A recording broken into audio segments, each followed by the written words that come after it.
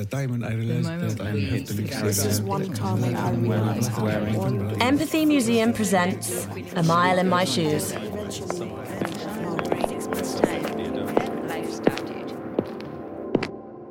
These shoes are a pair of brogues from Zara. They have white laces and the blue front looks rather worn. They're a mixture of a smart and sporty kind of style, and the front bit near the ankle is a sort of mesh material. These shoes belong to Kelly. This is his story.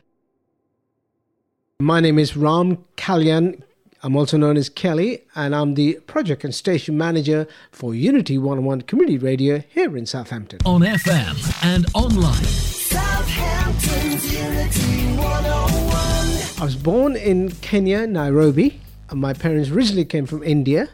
My father was a colonel in the British Army, and they were moved there to build the infrastructure and the railway. I am the youngest of the 6 brothers, and we had a very lively and a happy childhood. Went to private school, which was in line with the Cambridge curriculum. The school was called Racecourse Primary School. We went from junior on to senior school within the same school. And we had to wear full uniform. And if any part of the uniform was not properly attired, you were sent to the principal's office.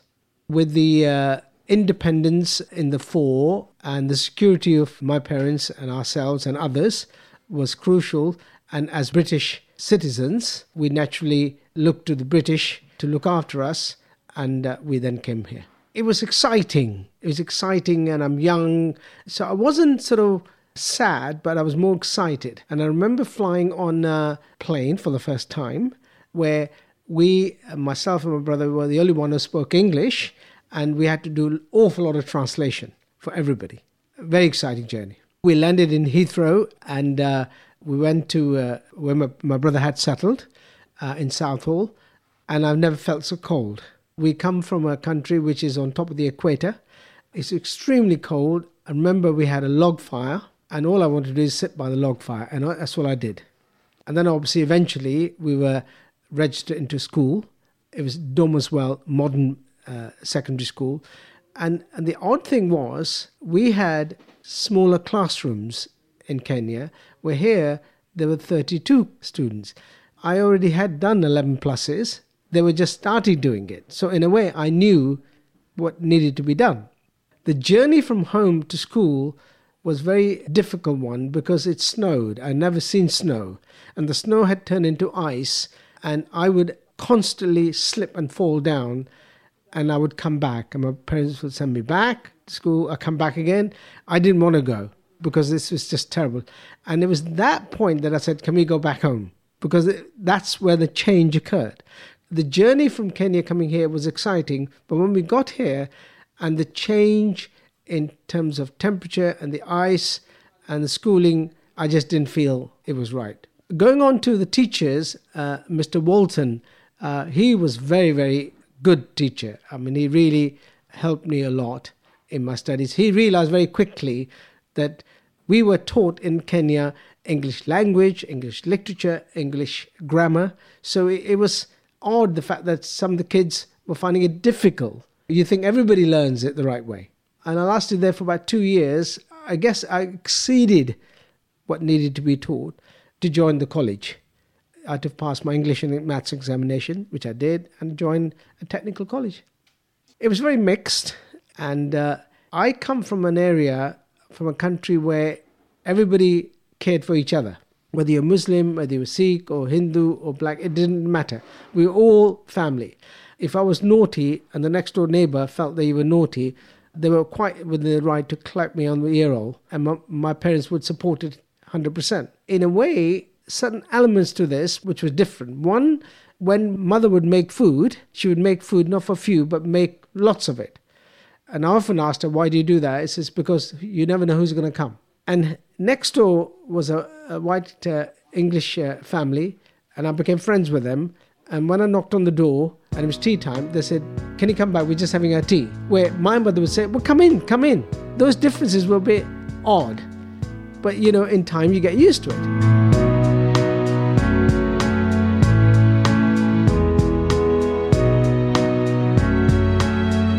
college, I was there for a good 2 years full time, and learning in those days was different to the learning in today's world, where you went to college at 8:15 and finished at 3:15, 5 days a week, with a direct contact with a lecturer. So you were actually in the classroom. And whilst at college, I somehow ended up being the entertainment secretary. Then Radio Luxembourg was the bee's knees, and one very prominent presenter, Roscoe. I remember booking a band called Wild Wax Willie Show and Emperor Roscoe. Everything was set up, and Roscoe doesn't come. And they all look at me to, well, you got to do the DJing. And I ended up playing songs. And that was it. I thought, that's great. I've got to do more of this. And I think that's when the bug started, where Kelly's Roadshow came about. Because I was learning electronic engineer, because that's what I am. I built my own console. I joined an agency in DJing. And then I met this guy called David Reed, who said, we build this nightclubs all over the world, and we have to supply DJs. Would you like to join us? I said, well, travel the world and get paid? How wonderful is that? My parents weren't having that. You're an engineer. So I did that alongside. Come summertime, I would go. And I remember my first gig was Marbella in Spain. I was DJing there alone, and I'm sort of coming up to 18 now, just 18. I'm still young. And I was there for 3 months. And this is what I went on. I worked all over the world. But also I wanted to be a broadcaster. Because I'm doing this during my school holidays, my parents want me to must go to school because that's more important. And it was always the same. My parents would always introduce me as our son engineer, but I was earning more as a DJ. But along with that, Radio Luxembourg was it. So I would knock on the doors, and I said, I'll do anything else. I would make tea, coffee, clean the place up and things like that. And every now and then I'll get an opportunity to go on the radio. I never got a show as such, but it was exciting. Then Capital Radio opened in Charing Cross, and I made jingles for them. We used to reel-to-reel in those days. And I guess really I became more experienced. That worked well for me because as I was traveling around the world, they knew I could speak English, but they also knew that I was a broadcaster. I ended up doing radio shows, and I did it for free. And that just sort of grew and grew over the years. That inbuilt coherent that my mother has instilled in me was about that we all are same. It doesn't matter who you are, where you come from, respect their beliefs, but treat them as human beings. I met this guy many, many years ago called Steve Buckley. Steve Buckley was then the CEO of Community Media Association.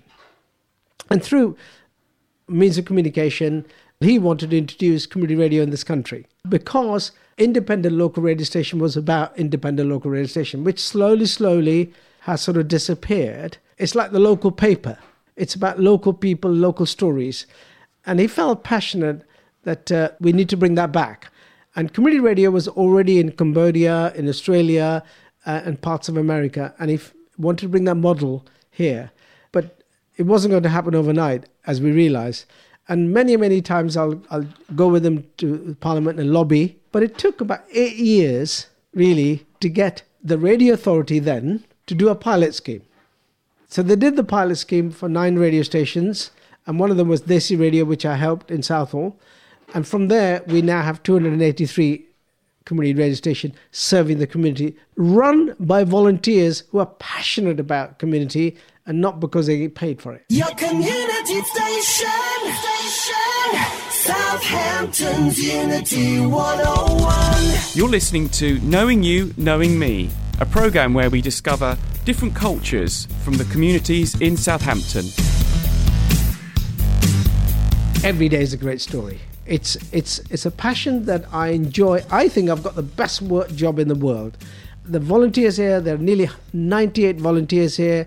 32 of them have been with me for 14 years. We really care for each other, but more certainly we together are making a difference in the community by bringing people together. Because the core element of what we do here is you've come to this country for a better life.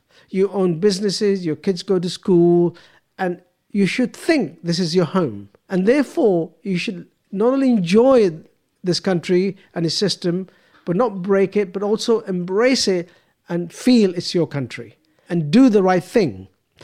By using the medium of music and communication and interviews with Rafter people, we're able to bring everybody together through this one platform and share that and slowly chip away and making people feel belonged. With Asian community and with Black and minority Asian community, we are born with music and we die with music. So therefore, it's a perfect platform to join people together that underpin Rafter services from private, public and voluntary sector that they can understand. And we continuously do awful lot of outreach work in helping new communities. When the Polish came in first, we helped a lot by having breakfast clubs so they could understand our system. And they get to know how the system works here. They bring their good cultures, their good values, but also understand what we have in this country, which is the reason why you've come here. People often say to me, how do we get to know this community and that community? Well, how about if you try to understand them, understand their culture, where they come from. By doing that, irrelevant of their religion and political beliefs, you'll actually understand them better. Equally, they should also understand the English culture. And we are very privileged to be able to eat a pizza and a curry, and we can make both. So I think it's building those bridges, enjoying each other's cultures, food, languages, and being happy with it, and believing that this is our country and sharing on it and not just paying taxes and dues, but doing the right thing. And I'm pleased to say over the years, with some of our initiatives that we've done, a lot of people are now become school governors, college governors, university governors. They involve in shaping their kids' future, which is what it should be about. I am a very self-motivated person. I don't need reason to get up in the morning. Every day is a reason to get up in the morning. I work 7 days a week and have done for 19 years for this project. I get up in the morning and I want to make a difference. I want to help every volunteer to become the best they can. They are volunteers. They're not professionals, and guiding them and nurturing them and to make them sound wonderful and encouraging them that they're the best they are. Kelly's story was produced by Simon Clark. His shoes are part of a growing collection of footwear hosted by the Empathy Museum's A Mile in My Shoes exhibition. The shoes and stories come from all over the world. Follow us on Twitter, Facebook and Instagram to find out where we are going next.